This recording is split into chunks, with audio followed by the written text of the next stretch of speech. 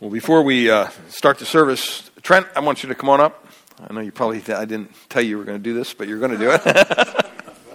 I've been meeting with Trent for the last, probably 2 years or a year and a half, probably. And he's heading off to college. He's going to Grand Canyon University down in Phoenix, outside of Phoenix. So we want to be praying for him, that the Lord would just continue to keep him in the hollow of his hand and give him guidance as he's on his faith journey. And so we just want to pause and just pray that the Lord would bless him. So, Trent, Father, we pray for Trent, Lord. Thank you for just our friendship. Thank you for the time that we've been granted to spend time together. We pray for his family as well, Lord, that you'll continue to lead and guide in their lives. And Lord, we pray for Trent that you would just open up this new adventure, Lord, going away to college. And I know that it can be intimidating, but Father, I know that you'll provide. And Lord, we pray for a good church down there for him. And just pray that everything would go according to your plan. Pray that they'd have a safe trip down and be able to get him set up there. And we pray for his sister, too, who's also starting college in Southern California, and pray for her. And pray that she would have a good start to her school year as well. And so, Father, just pray you'll continue to do the work in Trent's heart and in his mind, as I've seen you doing. And just pray you'll lead him to that point of just completion in his faith, knowing that he has faith in Christ. We thank you and we praise you in Jesus' name. Amen. Amen. God bless you. All right. We want to be continuing to pray for our young people. I have a grandson down at Masters University, and there's other people that have gone away to school, so we want to continue to lift them up in prayer. But this morning we're back in 1 Corinthians chapter 15. And we're going through this rather slowly, methodically, you might say, but it's really meant to help us really understand what the resurrection of Christ means to us. And so we've been looking at the reality of Christ's resurrection. This is this whole section of Scripture here. But in particular, we've looked at the prominence of the resurrection, the proofs of the resurrection, the hope of the believer's resurrection. And now we're kind of in a section from verse 20 to 34 dealing with the results of his resurrection. What happens to us as a result of Christ being risen from the dead? And so we looked at the classification of the different kinds of resurrections. The resurrection of Christ being the first resurrection, obviously.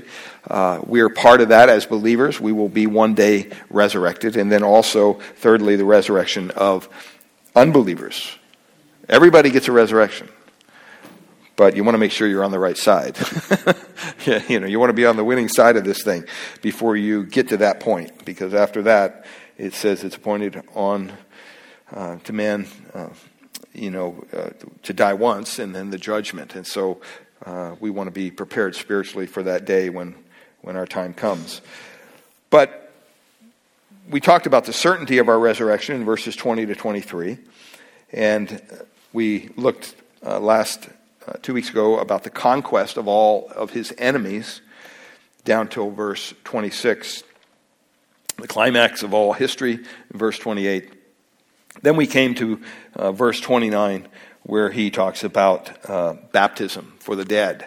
And so last week we spent an entire message dealing with what that verse means, because a lot of people have taken it out of context. A lot of people misunderstand that. You have Mormons that say, oh, that's proxy baptism. You can get baptized for somebody else and save their soul even after they're dead. And they believe that so wholeheartedly that that's why they're so much into all the genealogies and all that stuff, because they keep track of everybody. And they tell us that Mormons have baptized by proxy everybody that's ever lived in the United States to date, which is pretty amazing. Doesn't do any good. It's a waste of time, but pretty amazing. So, we wanted to understand what baptism was all about, and we spoke about that last week. We talked about the conviction of baptism, the meaning of baptism. It means, baptize means to dip or to submerge, and we talked about how it implies that salvation has occurred. You don't get baptized to be saved.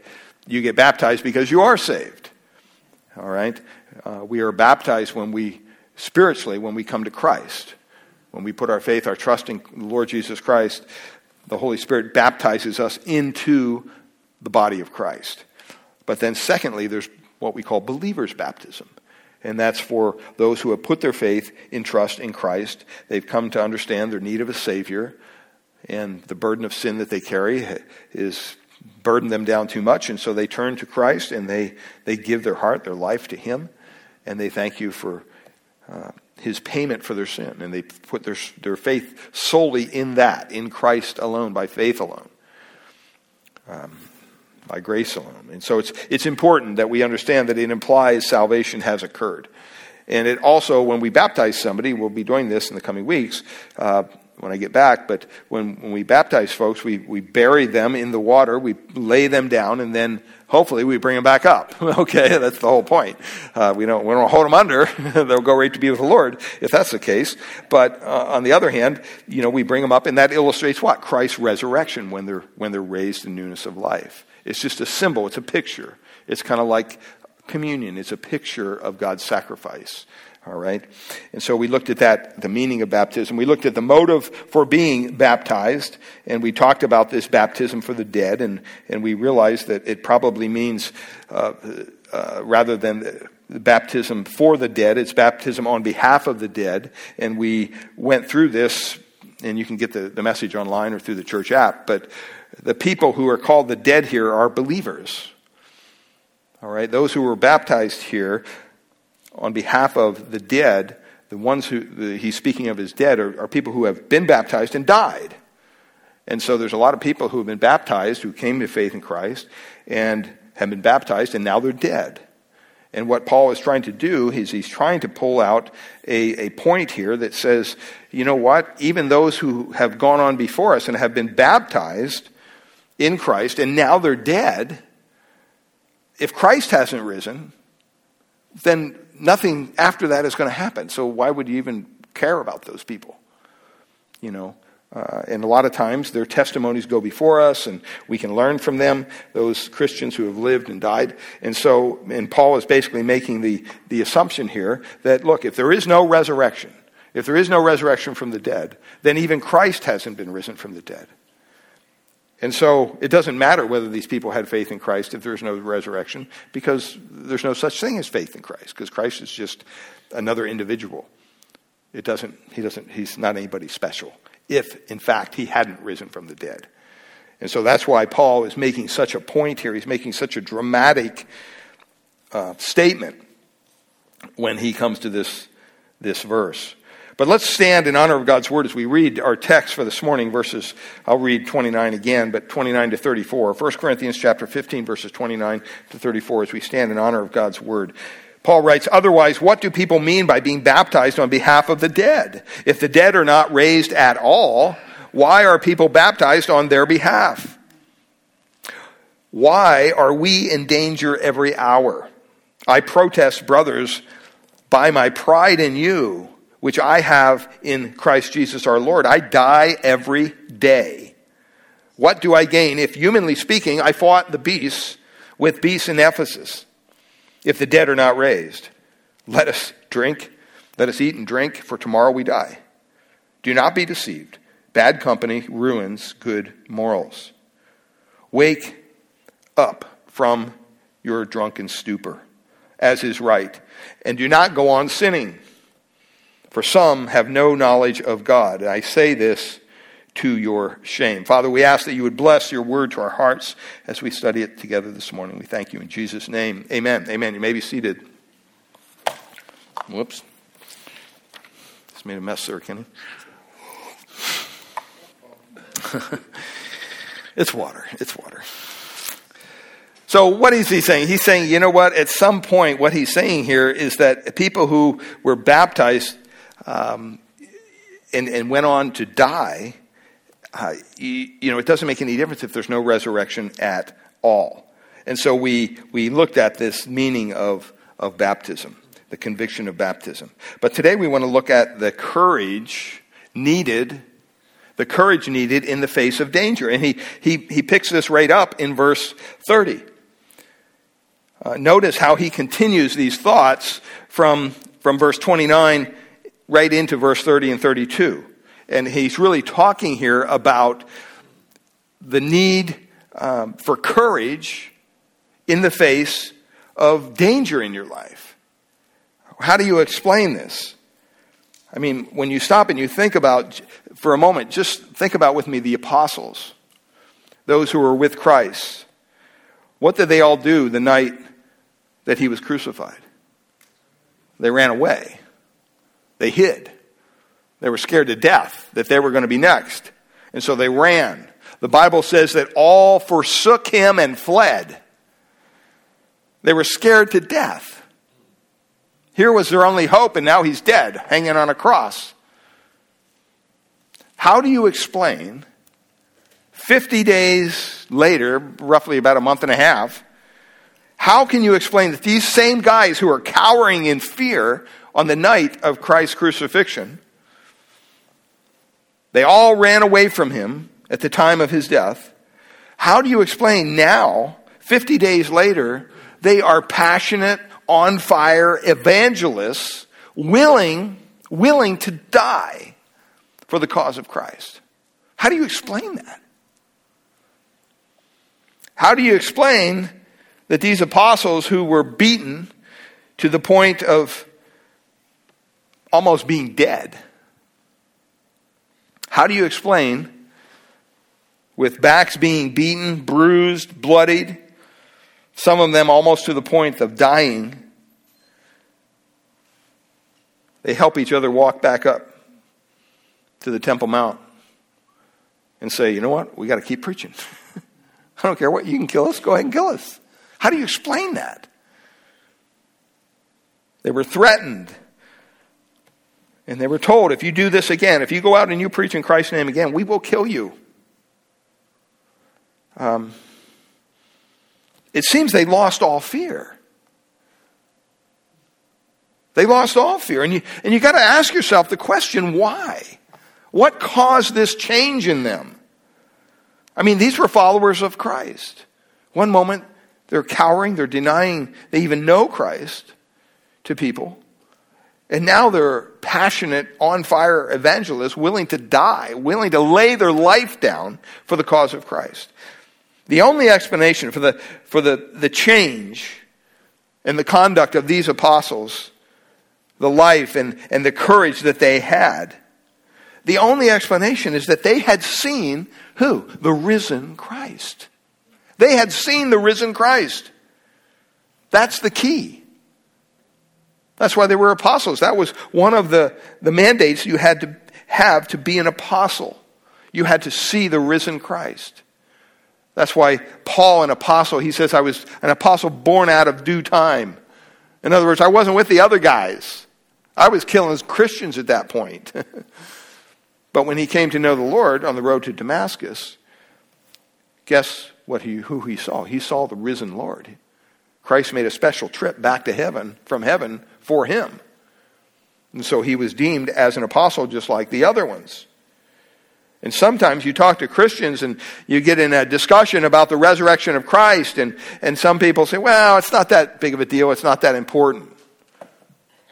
After all, the Bible does say that he comes alive in our hearts. Isn't that true? Yeah, it's true. But I'll tell you what, I appreciate the fact that he lives in our hearts. Thank him for that every day.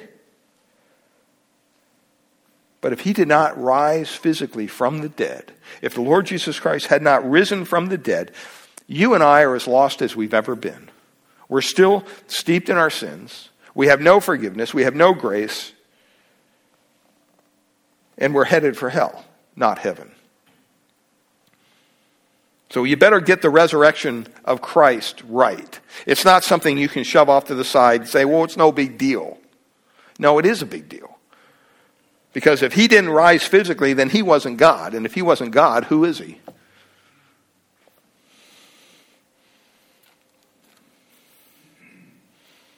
You can go down to Mexico and find a lot of people named Jesus. It doesn't make him deity. See, the Lord Jesus Christ was deity. He was God in a bod. He came from earth and he took on a physical body. And then in that physical body, he lived 30-some years, a perfect life, never sinned once. And then he went to the cross willingly.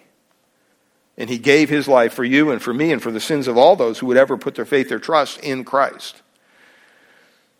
And so it's very crucial to the whole argument.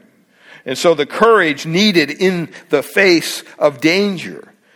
And we read about this in verse 30. Look at what he says in 1 Corinthians 15. He says,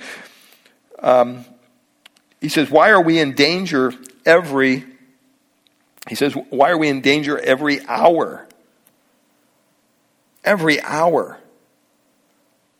I mean, that is incredible.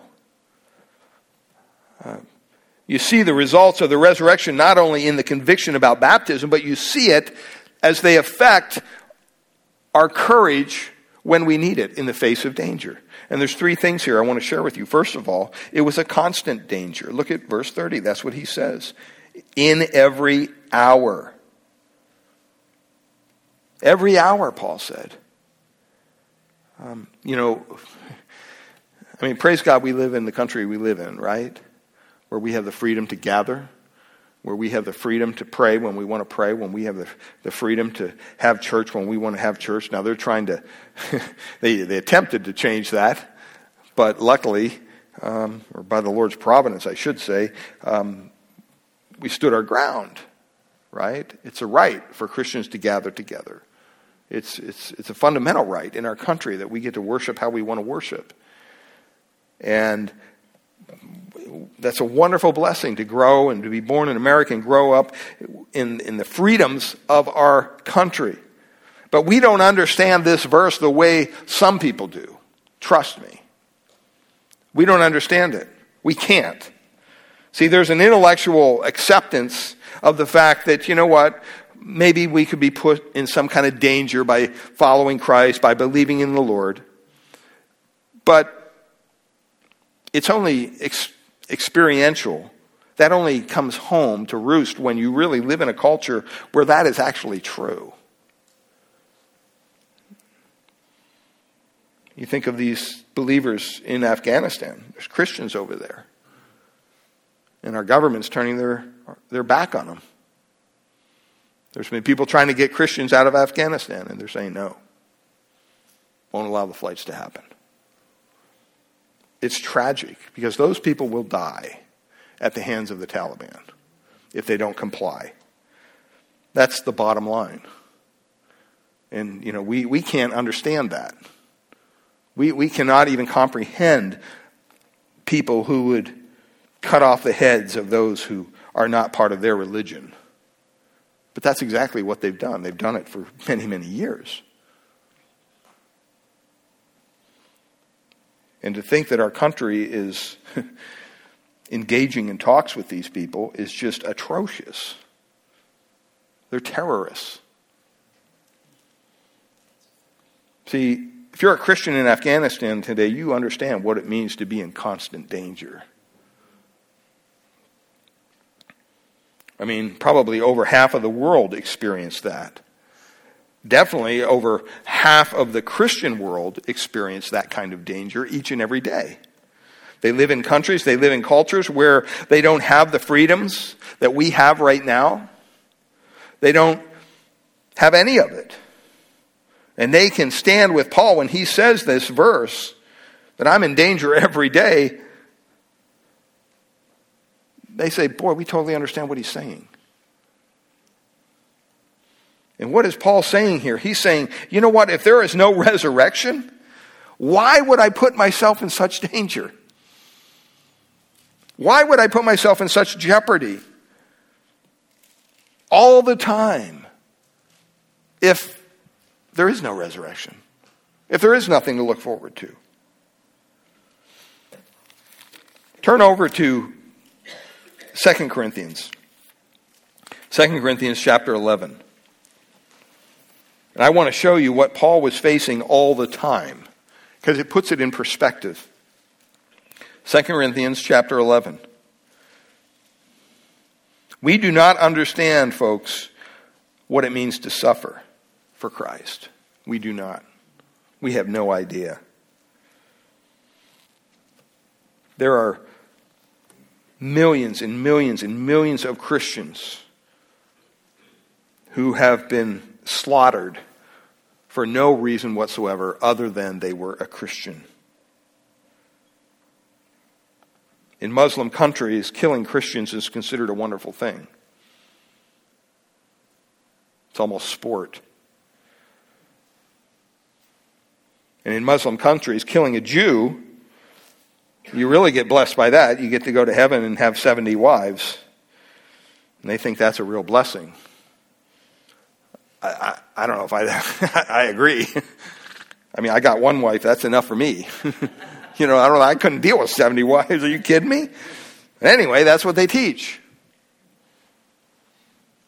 But it's unbelievable how we in America can sit here and talk about this, and we don't have really the slightest idea, the foggiest idea about really what's going on in the world today. We're so protected. And trust me, I thank God for that protection every day. I thank God for the freedoms that we have here. It's a wonderful country, even with all the issues and problems that we're facing. It's the best place in the world to live, as far as I'm concerned. Because we have freedom. We have freedom to worship. We have freedom to say what we want to say, at least for the moment. Maybe a day will come when we won't. But look at what Paul says in 2 Corinthians chapter 11, verses 23 to 30. 23 to 30. He says, are they servants of Christ? I am a better one. I am talking like a madman, with far greater labors, far more imprisonments, with countless beatings, and often near death. I mean, he was imprisoned so much. I mean, a lot of times when you go to a new place, you go to a new town, and if you're on vacation, what's the hotel we're going to be staying at? Well, Paul didn't care about the hotels. He cared about the jails. If I'm going to go there, what kind of jail do they have? Because he knew that's where he was going to end up.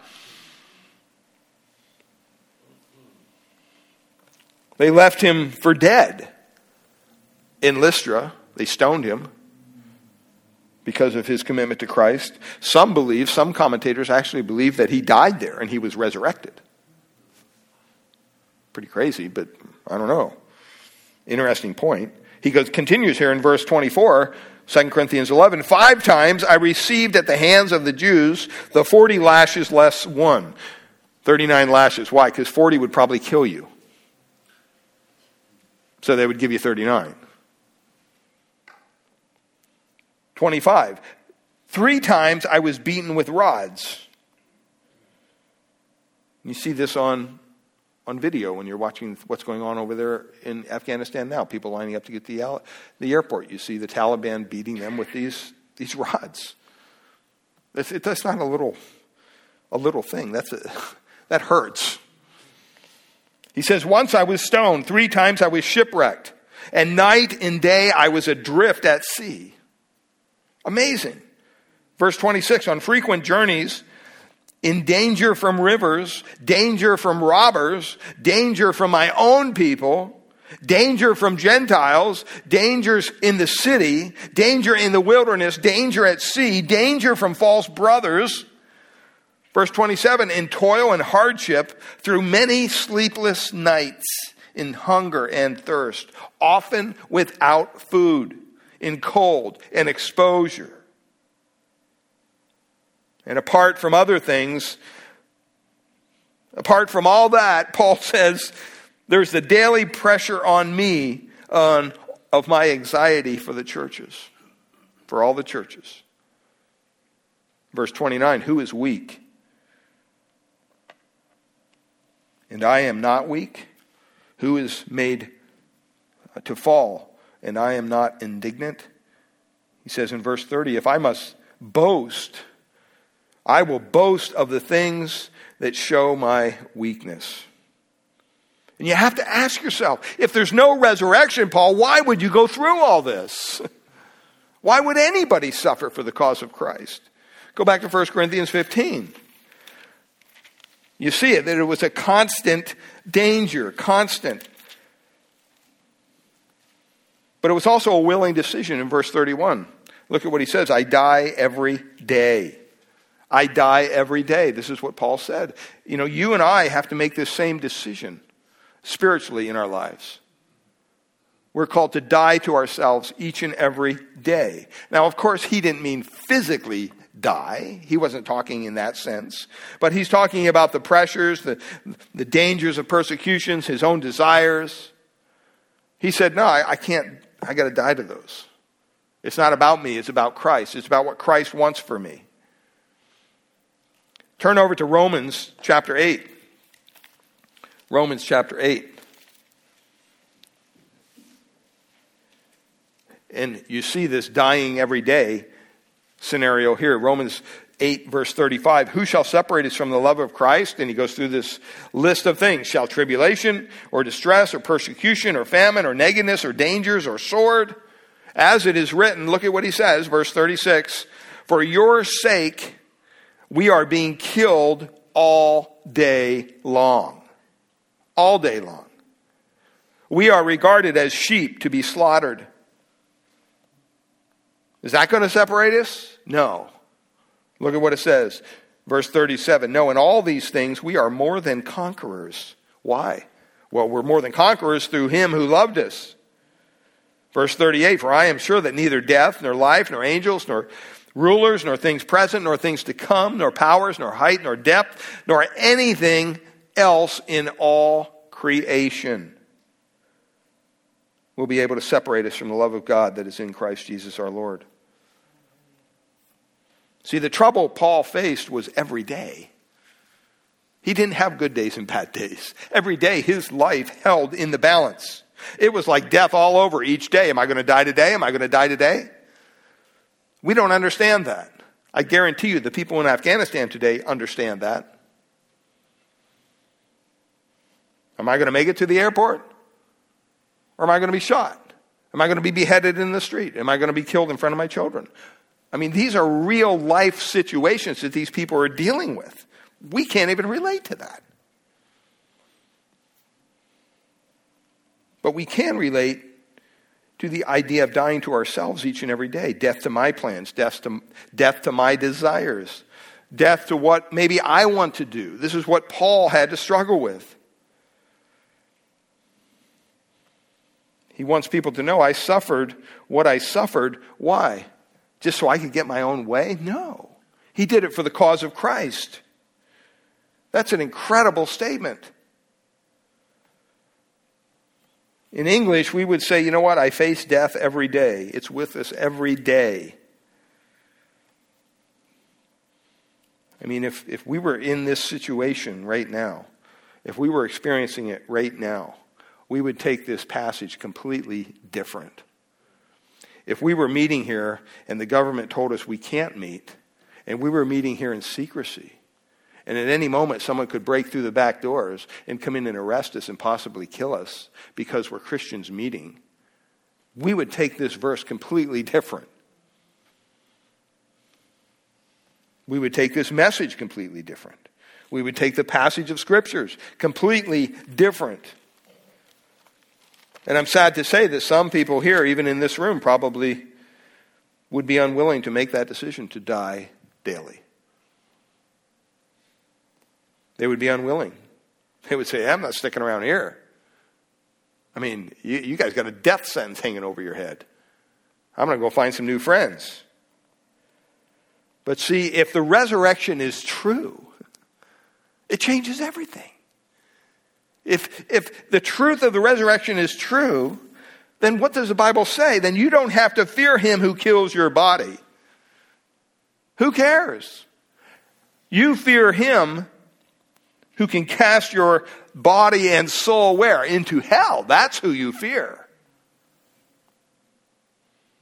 I mean, why would I fear anybody if they came up and shoved a gun in my head? I completely understand. That's a very intimidating situation to be in. I don't want to be in that situation. I pray that God would give me the grace to say, yeah, go ahead. Absent from the bodies, be present with the Lord. At least it'll be quick. It'll be over. I'll be in God's presence. Why? Because there is resurrection. Because Christ did raise from the dead. We have to put things in perspective. There's so many people today that are cowering in fear over a silly virus. And I get it. It's serious. People have died as a result of this virus. It's not a joke. But at the same time, you know what? We all have an appointment with death. If I'm going to die from a virus, or die from getting hit by a bus, or die from a plane crash, I'm going to die. The Bible says it's appointed unto men once to die. We have an appointment with death. Nothing you do, no matter how many times you go to the gym, no matter how many supplements you take, no matter what you do with your body, is going to change the fact that one day you will be cold, laying in a casket or whatever, dead, not breathing, no brain activity. The heart won't be pumping any more blood. We all have that appointment.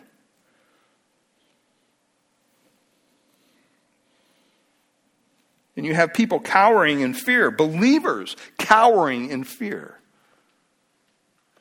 because someone gives you information that causes you to be fearful.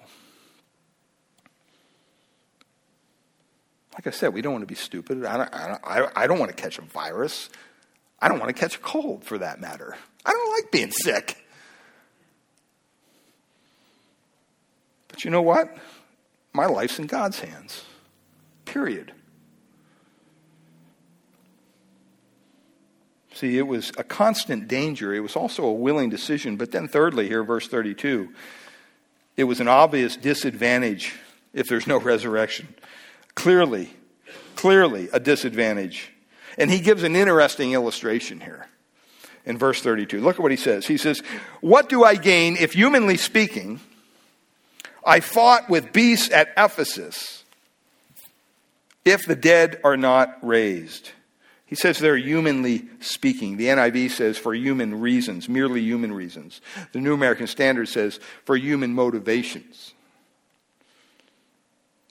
I mean, what human motivations could Paul have had for continually risking his safety and his life?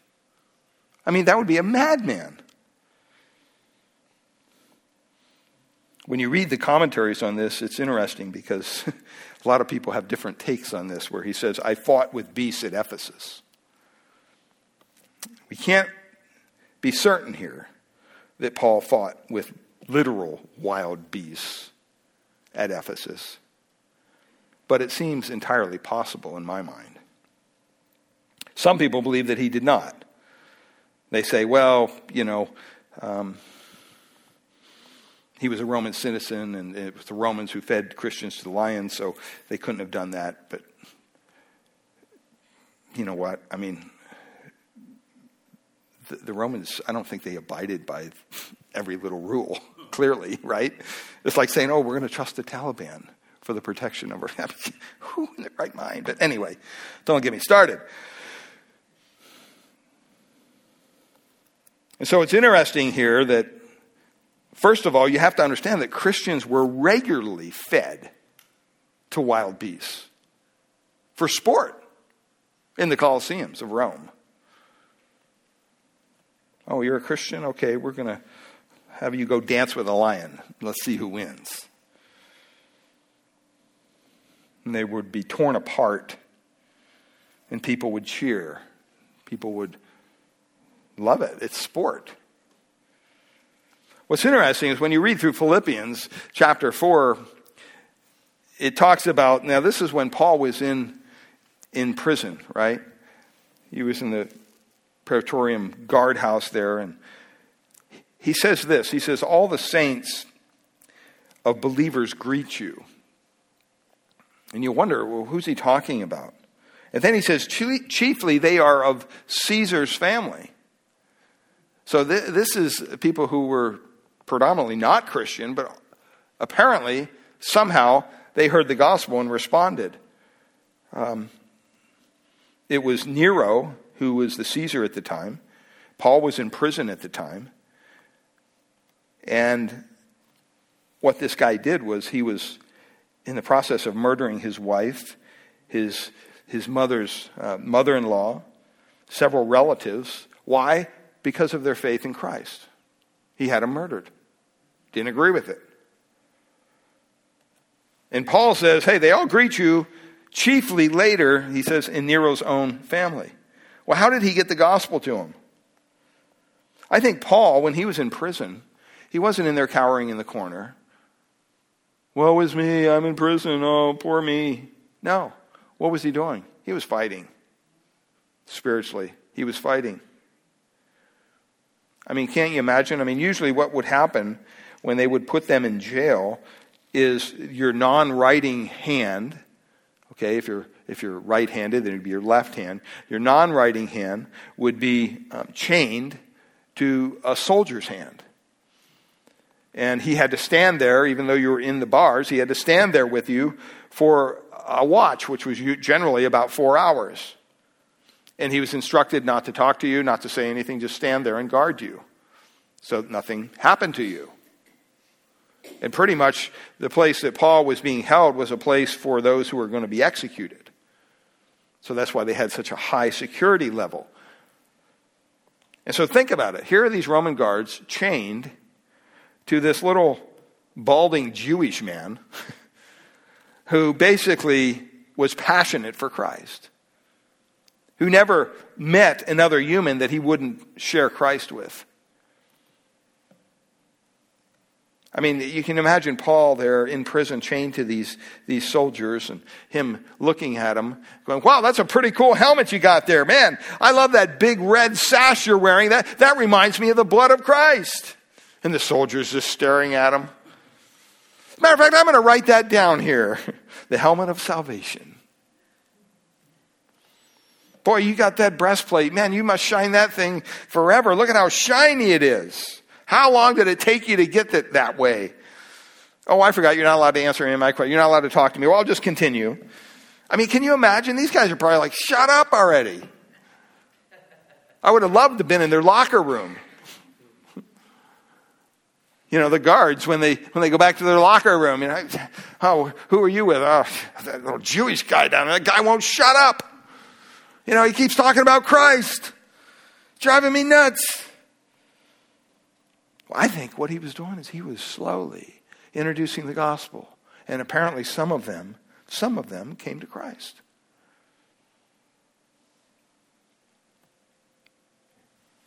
And people came to know the Lord in even Caesar's family as a result of Paul being in prison. It's remarkable how God can use us in difficult times. In difficult times. God can use it. His people, if they're willing to be used. I mean, that's why he described the Christian armor in Ephesians 6. As he wrote that book when he was there in the guardhouse. I mean, it just kind of makes sense. Now, you ask yourself the question, did he really get fed to the beasts? Did they really feed him to the lions? We don't know that for certain. But I'll tell you what, if you turn over to 2 Timothy chapter 4, this is interesting. He was in the Mamertine prison there, and it's a dungeon for those who are going to be executed. And in chapter 4 of 2 Timothy, in his greetings at the end, there's an interesting verse here in verse 16 and 17. 2 Timothy chapter 4, verse 16. He says, at my first defense, no one came to stand by me, but all deserted me. Can you imagine being in prison for the cause of Christ and not one other believer even reaches out to try to help you or whatever? We've probably been in those situations in our Christian life at some point. He says, may it not be charged against him. He's not holding it against him. It's like, okay. Look at what verse 17 says, though. But the Lord stood by me and strengthened me, so that through me the message might be fully proclaimed and all the Gentiles might hear it. So I was rescued from the lion's mouth. Interesting. Was he really fed to beasts and absolutely we don't know, but it could have been. Some people say, well, that means, he's referring to Satan there. But it's interesting because Paul never refers to Satan that way. He always refers to Satan as Satan or the evil one. Why would he not do it here if he was referring to Satan? Why would he confuse us with that. So it could be possible that he was fed to the lions. You say, well, what happened? I mean, these are hungry lions who tore Christians into little bitty pieces in front of a applauding crowd that was shouting, throw another one in. It's just crazy. You can't even imagine the sickness of it.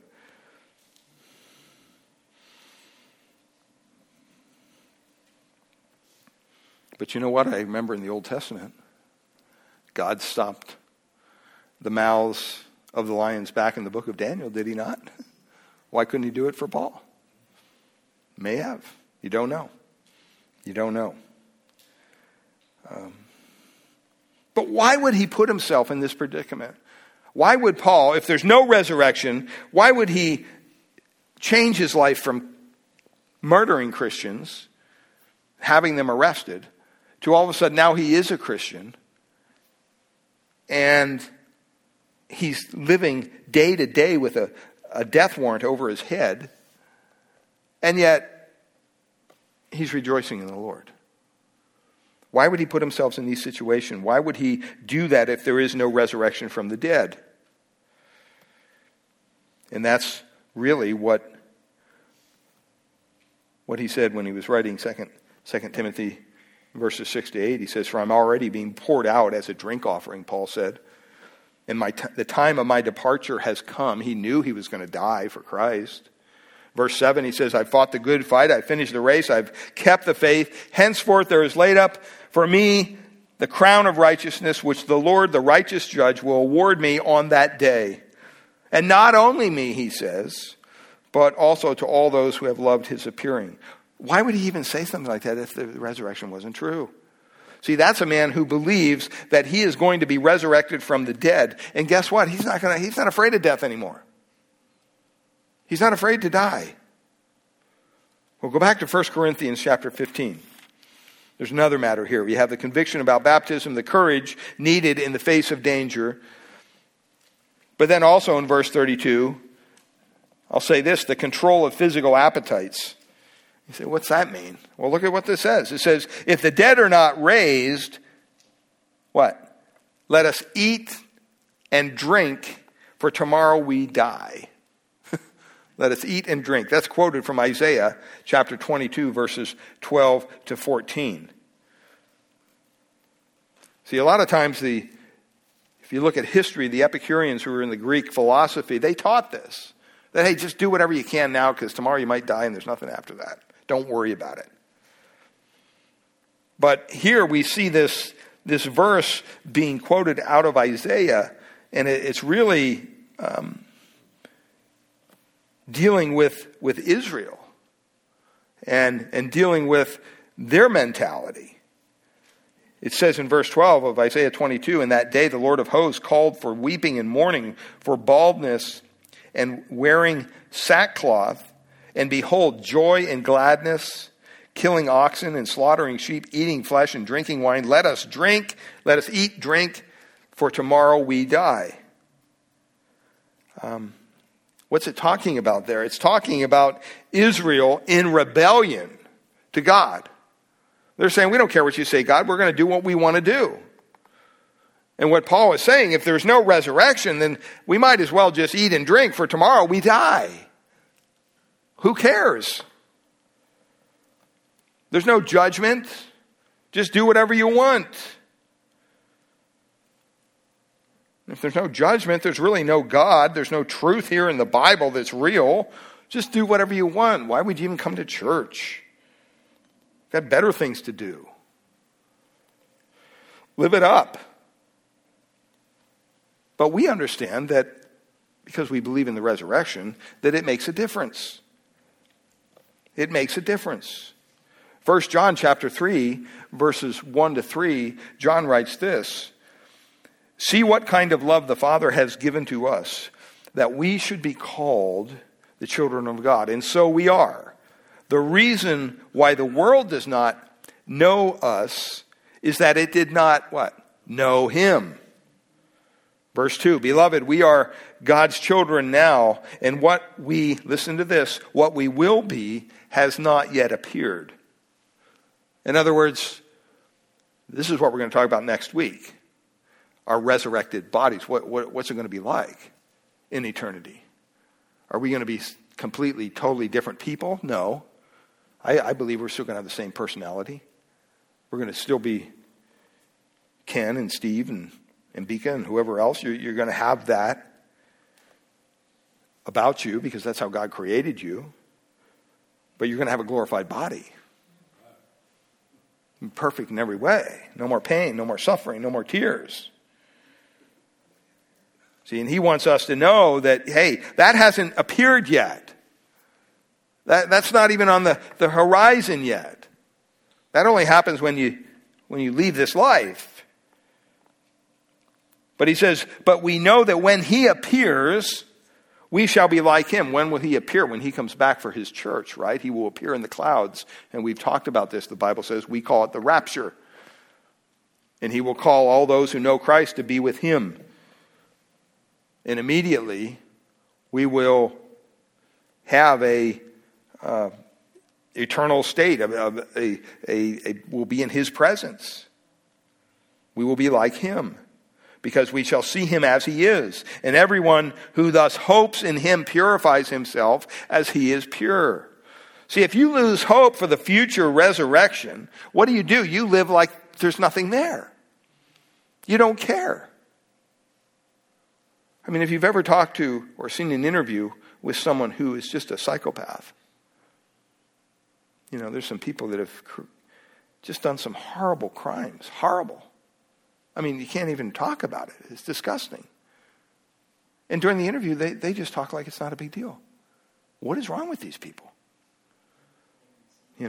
They have no knowledge of God. They have no hope of any future whatsoever. So they just go out and live their life. Go live it up. Do whatever you want. If you want to kill, rape, pillage, destroy, whatever, do whatever you want. It doesn't matter. It doesn't matter. Why even care about it? Well, the reason we care about it is because there is a resurrection. Is there not? See, there is accountability to God. One day there will be accountability. There is the truth of the gospel. And the truth of the gospel is real. It's not a fairy tale that somebody made up for Sunday school. It's not a myth. It's not a fable. The resurrection of the dead is going to occur, and everyone, whether they are believers or unbelievers, will be resurrected. That's what the Bible says. Everyone will give an account of himself to God, bar none. The Bible teaches that. But I'll tell you what, there's going to be a tremendous difference between the believer in Christ and the unbeliever in Christ at resurrection time. The unbeliever will be resurrected to stand before the great white throne judgment, and the sentence will be given. Whoever is not found written in the book of life will be cast into the lake of fire. Unbelievable judgment. Unbelievable judgment. But all people will be resurrected. Some to judgment, some to everlasting life. Some to everlasting condemnation, some to everlasting bliss in heaven with their Lord and Savior. Some to a place where there's, the Bible says, weeping and wailing and gnashing of teeth for all eternity. Not for a day, not for a week, not for a month, not for a year, not for 10,000 years, not for 100,000, for all eternity. You reject Christ. You turn your back from Christ and his gift of salvation. Trust me, you will not be in a happy place. The Bible describes it as a place where the worm does not die. The fire is not quenched. Don't believe the lie that, well, you just die and, that's it. You go back to dust. There's nothing beyond the grave. Oh, yes, there is. But you want to be on the right side of it. If you're on the wrong side of it, you're going to be in a place of hellfire and brimstone. And guess what? It's not like you're going to burn up. You're never going to burn up. tormented forever and ever and ever for all eternity. That's the description of hell. That comes out of the Bible. I'm not making anything up here. And it brings us to the final point here, the results of the resurrection, verses 33 and 34, the change in our conduct. A change in our conduct. Look at what verse 33 says. He says, do not be deceived. In other words, don't believe this lie that there is no hope for the future. Don't believe the lie that there is no resurrection. The resurrection caused change in the apostles' conduct, that's for sure. It was like night and day. They were scared disciples, and all of a sudden they became these passionate, on-fire evangelists. Well, what happened? It was Christ, the risen Christ. So he says, don't be deceived. It's the first thing here, stop being deceived. It has the indication that we are being deceived every day. Bad company ruins good morals. New American Standard says bad company. NIV says character, bad character, morals. That's what it has to deal with. And it means that you need to stop this. Stop being deceived. You are being deceived. Stop it. It has the indication we have a constant tendency to be deceived. What are we deceived about? Well, a host of things, but one of them is bad company. Bad company. The Greek word here refers to discourse as well as practice. It talks about social life. It says, don't be deceived. Bad company ruins good morals. Evil social life, wicked social life, what does it do? It corrupts good morals. That word morals, ethos. It has the idea of ethics or values. I mean, maybe you're here this morning and you have kind of a token commitment to Christ. You're hanging on by the skin of your teeth, so to speak. Your commitment to Christ is barely there. And so you end up, what do? You hang around unbelievers when you're not around Christians.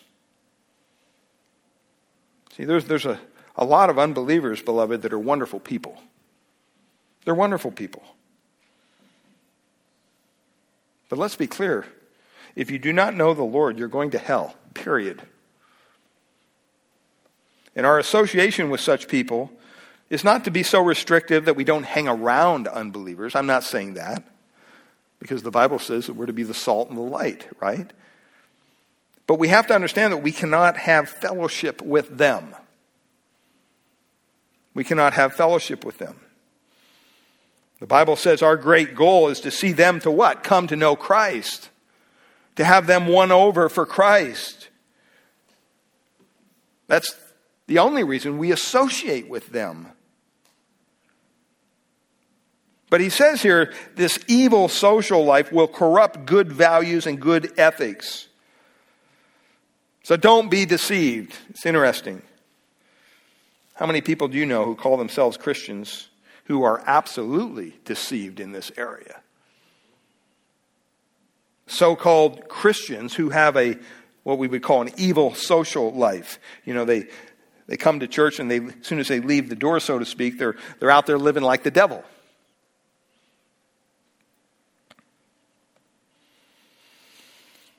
They shine on Sunday, and then they live like the devil the rest of the week.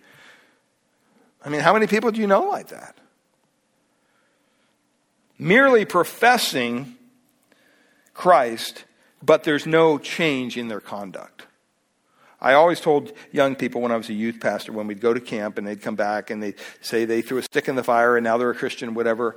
And I'd say, well, we'll see. And they'd say, what do you mean? I say, no change, no Jesus, no change. No change, no Jesus. So come back and, talk to me about your spiritual life in 3 weeks and we'll see where you're at. And either it sticks or it doesn't. But he says, stop being deceived.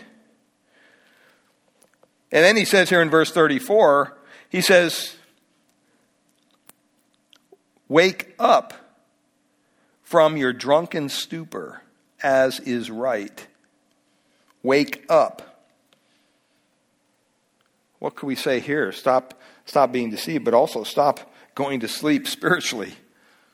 Stop going to sleep spiritually. Awake in righteousness, the New King James says. Awake to righteousness and do not sin. The ESV says, wake from your drunken stupor. That is right. Other versions say, come to your senses and stop sinning. Be sober-minded as you ought and stop sinning.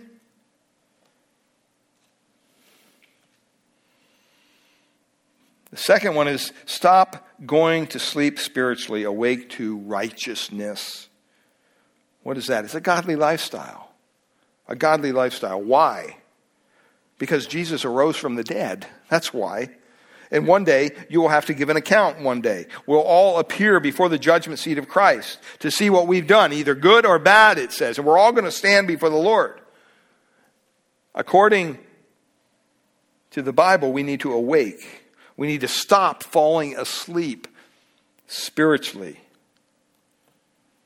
We act like it's no big deal, whatever we do. Well, our sins are forgiven, so, we can go out and do whatever we want. No, we can't. That's presuming on God's grace. You're deceived. You're falling asleep. And Paul is saying, stop it. Stop it right now. And he's assuming here that it's our natural tendency to do this. He's assuming that it's a habit that we do this, that we fall asleep spiritually. We could hear the word of God and be involved in worship and act like we're on this big hot streak for the Lord, and boy, we're just so righteous, and all of a sudden we find ourselves back in the world again. And we're doing something that's totally dishonoring to the Lord. And there are people today in the church that think somehow they can have one foot in Christ and one foot in the world. That's impossible. You cannot live that way and live a life that's honoring to God. It won't work. You can't compromise that way in your spiritual life. And Jesus was pretty upfront about it. I mean, he told his followers, you're going to have to die daily. You're going to have to take up your cross, an instrument of death, and follow me. He even went as far as to say, you know what? If your love for your parents isn't like hatred in comparison to your love for me, you're not worthy to be called my disciple. He wasn't telling you to hate your parents. He wasn't telling you to hate your siblings. But what he was saying was, if your family means so much to you, and I don't mean so much more than that, forget it. Don't follow me. There is a resurrection coming, and we will stand before the Lord, and we will give an account for everything that we have done. Thank God, as believers, it will not result in our being lost.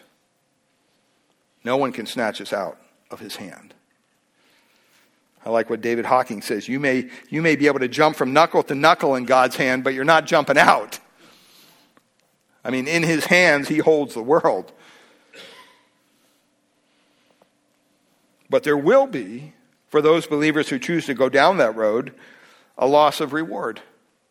1 Corinthians chapter 3, verses 10 to 15. According to the grace of God given to me, like a skilled master builder, I laid a foundation and someone else built upon it, Paul says.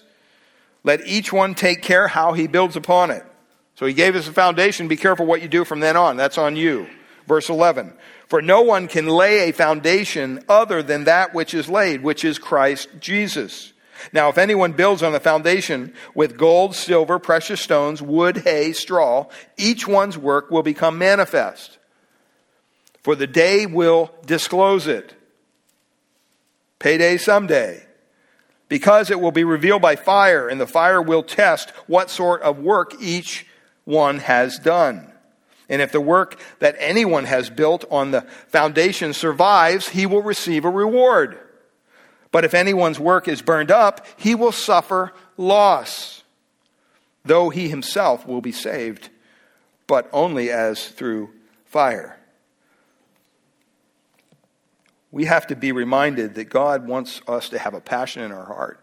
He wants us to understand where we're at and why we're here in this world. It's not just to come to church on Sunday in our Sunday best and listen to somebody pontificate about spiritual things and then leave, and it doesn't even connect to the rest of our lives. If you have the opportunity this next week, listen to this song by Keith Green, Asleep in the Night. Here's what he writes. It's called Asleep in the Night. He says, do you see all the people sinking down? Don't you care? Don't you care? Are you going to let them drown? How can you be so numb not to care if they come? You close your eyes and you pretend the job is done. Oh, bless me, Lord. Bless me, Lord. You know it's all I ever hear. No one aches. No one hurts. No one even sheds one tear. But he cries. He weeps. He bleeds.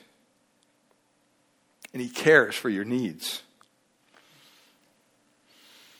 And you just lay back and keep soaking it in. Can't you see it's such sin? Because he brings people to your door and you turn them away as you smile and say, God bless you, be at peace. And all heaven just weeps because Jesus came to your door and you left him out in the streets. Open up and give yourself away. You see the need, you hear the cries, so how can you delay? God's calling and you're the one. But like Jonah, you run. He's told you to speak, but you keep holding it in. Can't you see it's such sin? The world is sleeping in the dark, and the church just can't fight because it's asleep in the light. How can you be so dead when you've been so well fed? Jesus rose from the grave, and you can't even get out of bed.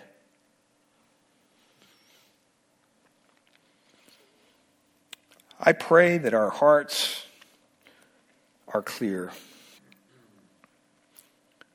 that we don't take for granted what God has done for us, what God has provided for us. He says, you know what? Don't fall asleep spiritually. And lastly, he says, sin not. Stop sinning. Stop sinning. Some of you here this morning are actively pursuing sin. You need to stop it. You need to confess it to God, and you need to say, that's it, I'm done. We're always surprised when someone falls from grace. Another pastor this past week fell. Immorality. How did that happen? It's simple. It's simple. The Bible tells me the Holy Spirit wars against the flesh, and the flesh wars against the Spirit. That's what it says. They're contrary to one another. This is the state in which we live. So we can't just do the things we want to do. If you're sitting here this morning and you're comfortable in your Christianity just continuing on in sin, active sin, without any desire to repent or to get it straightened out, you feel no grief over your sin whatsoever. There's no mourning, there's no sorrow, there's no pain, nothing. Guess what? I'm sorry, but you're not a believer. You may be a religious person. You may even be a church member, but you're not a believer in the Lord Jesus Christ, that's for sure. And your sins have not been forgiven you. You need to repent. You need to turn to Christ. Don't be deceived. God is not mocked, the Bible says. Whatever a man sows, so that he shall reap. Evil social life will corrupt good ethics and values. You're not removed from that. Don't be asleep spiritually. Awake to righteousness. Live a godly lifestyle. And by all means, stop sinning. It's because they had a problem with being ignorant of God and His Word. If we knew God and we drew close to God, we would know that we have to stop this kind of behavior. And Paul says, I speak this to your shame, Corinthians. I speak this to your shame. I mean, the Corinthian church was far from perfect. They had all kinds of problems. I mean, they had incest going on. They had drunken parties going on over the communion table. I mean, it was completely disgusting. There was terrible, terrible problems in this church. And Paul is saying, I speak this to your shame. You know what I'm talking about. Well, the good news is the next time we're together, we're going to learn about the new body we're going to get. And if you're a believer, that is. And we're going to talk about whether you're going to be the same person or not, and how God is going to bless us with that. And the good news is that, you know what, if we're a believer in Christ, you're going to be a lot better now than you're going to be a lot better then than you are now. You'll be a lot better. And so we don't need to be fretful. We don't need to be worried, because we know that there is a resurrection, and it is coming. And we will be changed, twinkling, just in a moment, second, when he returns for us. Father, we thank you for your word. Thank you for Paul and his willingness to share these words with the Corinthian church and with us through your word. And Father, we pray that if there's any here this morning who feels the burden of their sin, who feels the weight of their sin crushing down upon them, Lord, that they would understand what it means to turn to Christ, to look to Jesus, the one who can forgive, the one who has paid the price for us. You profess your faith in Christ and in Christ alone. He will save you, the Bible says.